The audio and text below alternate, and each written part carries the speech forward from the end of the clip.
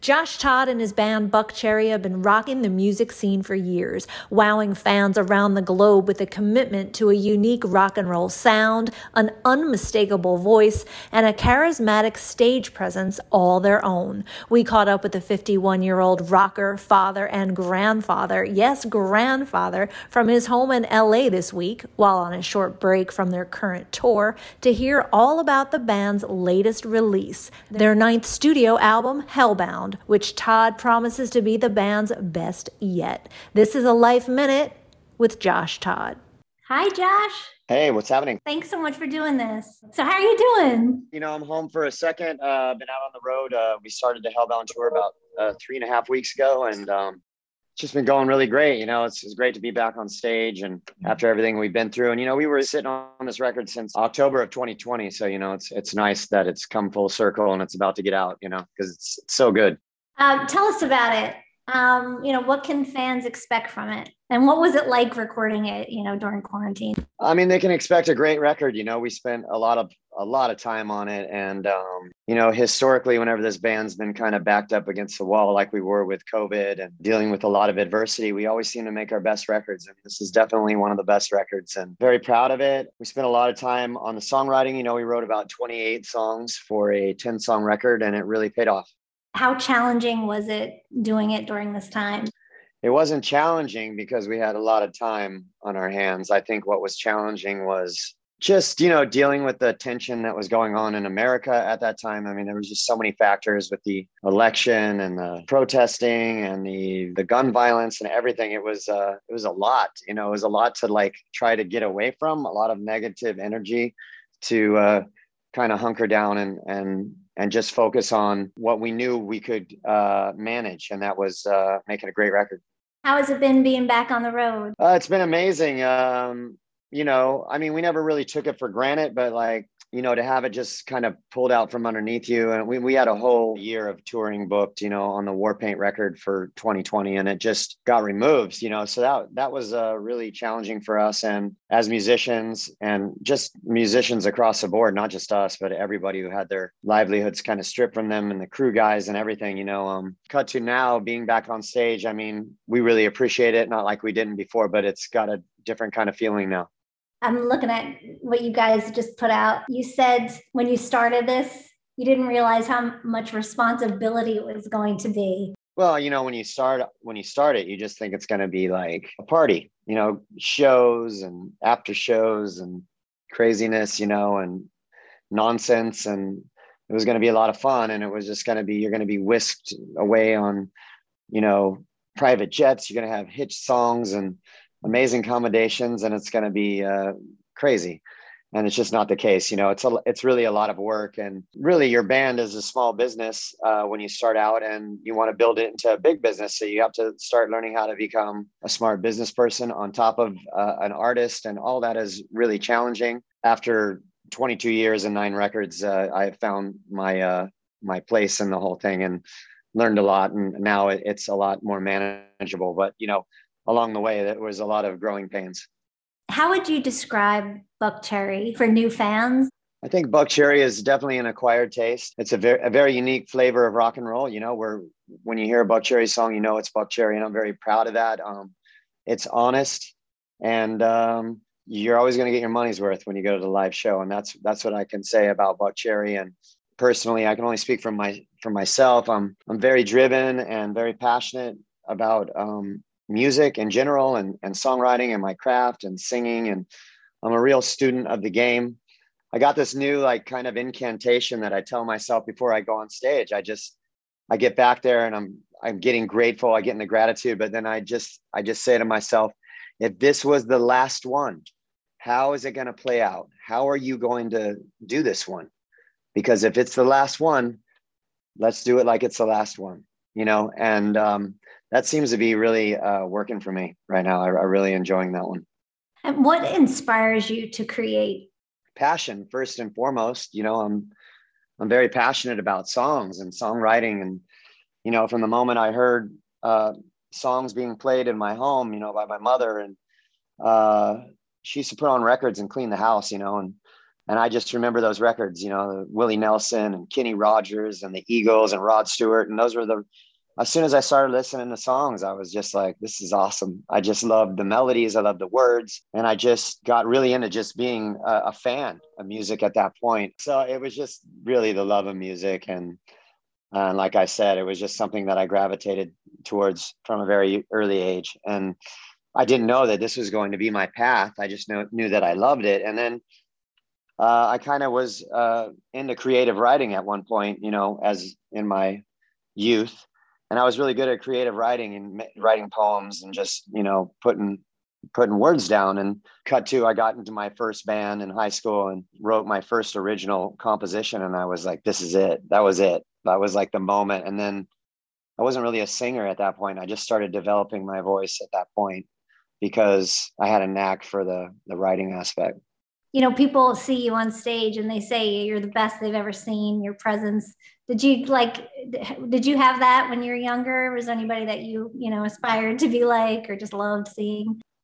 I gotta say, you know, I would like to, I could just name a bunch of singers and that would be like the thing that you could say. And that's definitely part of it. But I was really into dirty comedy as a kid, you know. I mean, I love stand-up comedians. Me and my cousin used to go down in the basement of his house and we would watch George Carlin videos and Sam Kinison and Richard Pryor. And I, you know, as an art form, I looked past just the dirty comedy aspect. Oh, we're listening to dirty comedy and we're too young for this. And, you know, that was, well, we had very open parents. They didn't really give a shit that we were down there watching dirty comedy. So what it was for me was I used to be fascinated with George Carlin and how he wrote all his bits and he put them all together. And he was very, very articulate and just a master at, you know, the game of stand-up comedy. And I was really into that aspect of it, you know.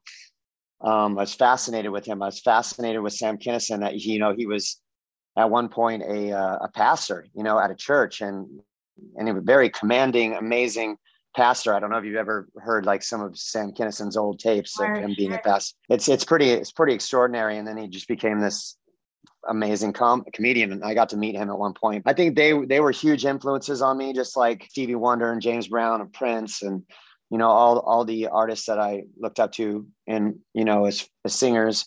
But putting that all together, I think kind of shapes me as an artist and makes me, I guess, you know, a little bit unique in my own way, you know. And tell us about how, you know, Buckcherry came together. Oh, Buckcherry came together, I think, I want to say 96 or somewhere around there. I was just writing songs on a 4-track in my apartment. You know, I was wearing out my bed. It had this like slant because I'd sit on the corner and track guitars and sing. I had a little 4-track. I had been in a band prior to that for like 5 years, and we came very close to really having some success. And thank God we didn't, because we were all really bad alcoholics and drug addicts, you know. So cut to, I was trying to find the right, you know, people to form another band. And that's when I met Keith. I met him through my tattoo artist, Kevin Quinn. At the time he was tattooing me, and Keith worked across the street. And then we just started, you know, we just started chatting and then got him over to the house. And we just started kind of demoing on the 4-track to see if we had any kind of chemistry, you know. And then we wrote a few songs that we really liked, and then we got the band together, and that's really how it started. And then you broke up for a little bit and came back together? Yes, we had a good run. What's next for Buckcherry? What's next is Hellbound drops June 25th, and it's amazing. We're really excited for it to hit the streets. You know, it's our 9th record. It marks 22 years in the game, and we're going to be out doing what we do best, and that's being on stage, you know, bringing this to the people, you know. So I just encourage all your viewers to come out and celebrate with us. You have kids and you're married. How do you juggle it all? 3 kids. I got 3 kids and a granddaughter. Yeah, it's crazy. If you would have told my 20-year-old self that I was going to have 3 kids at some point, I got to honestly tell you, I never thought I would live past 30. Honestly, you know, I was a horrible drug addict and alcoholic at one point. I started partying at 13, and I stopped drinking and using drugs at 23. So I'm just blessed. I'm so grateful that I had the opportunity to be a father, you know, and a husband. And and I have not done it gracefully. But there's a lot of things that I have done well, and I just love my children so much and cherish the time that I get to spend with them, because I do spend a lot of time away, and we all have a really great relationship. That's what it's been for me. It's been amazing. What are some tips for keeping romance alive? Wow. I'm still learning. Those tips, but being an open book and being honest in all your affairs, that's very important. That's a big one.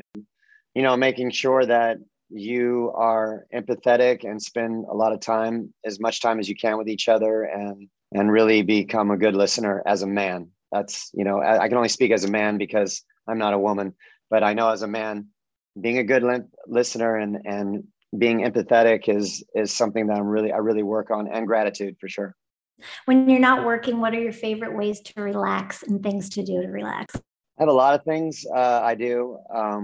I picked up tennis again. I played it when I was a kid, not like competitively, but I played it for a little while, and then I just started watching the tennis channel out on the road, and I'm like, I'm going to get into tennis. And whenever I commit to something, I get very obsessive with it, because that's my personality. And so I just started playing a lot of tennis. And because at one point I was like racing go-karts for a hobby, and that took a lot of time away from home because it was so far away from the house, and I had to stop that. And all about that. My husband does it. My son does it. Ugh. Oh yeah. So it's like a whole day out at the track, and it's a lot, So, and then you got to practice, and that's a whole nother day. And so and being a touring musician, I just didn't have enough time. So I started playing tennis, and I really love it. And then I go fishing a lot. So on the road, I'll like either go fishing or play some tennis on my days off, and at home as well. I'll take my son, we'll go fishing. Any music you listen to of today that you like? I mean, I just buy songs, and I listen to a lot of pop and hip hop. I always have. So I can like go on a playlist and tell you some bands that I'm really liking right now. There's this band called Surfaces, and they're a pop act, but they've just got a really cool flavor. You should check out some of their live performances on YouTube. Really, really, really cool band, and they're young and doing great. I love Justin Bieber too, so I buy a lot of Justin Bieber songs. And then as far as like hip hop, I like Rich Homie Quan. Spot 'em Got 'em. I like him. I don't know if that's how you pronounce it, but I love Post Malone, of course. Travis Scott is amazing. Stuff like that. Drake. What's something no one knows about you? Oh man, something no one knows about me. You know what? I'll tell you something no one knows about me. I've always been obsessed with shoe wear. Okay. So since I was a little boy, my mother would get me like a pair of Vans, right? And every day I would look at the bottom of my shoes and see how fast I was wearing the soles out, because I knew that once they came flat, like there was no traction, that I could talk my mother into getting a new pair of shoes. So I have, to this day, I've been always obsessed with shoe wear. And now I look at my soles every day, and then I get my own pair of shoes when I'm ready. But that's something I do that's kind of silly. Fantastic. My 12-year-old niece, who's obsessed with you, wants me to ask you what your favorite color is. I promised I would. Oh yeah. Okay. I know everybody, my wife tells me all the time, black is not a color. She's asked me that many times. What's your favorite color? So I say black. She says it's not a color. So I go, okay, red. So red is red. I like red for my favorite color. And then on the second one would be green. You're allowed to say black. I say black. But I wear black all the time. Is there anything you want to tell us that we didn't cover? Go check out our videos on YouTube. So Hot and Hellbound is already out. We're going to be dropping another one here pretty soon. And, our goal is to make a video for every song on the record. So look out for that as well. Thank you so much. You're awesome. Yeah, you as well. Good questions. It was nice meeting you. So nice to meet you too. Have a great tour. All right. Take care. Bye. You too. Bye. To see more of this interview, visit our website, lifeminute.tv. And don't forget to subscribe to our podcast, Life Minute TV.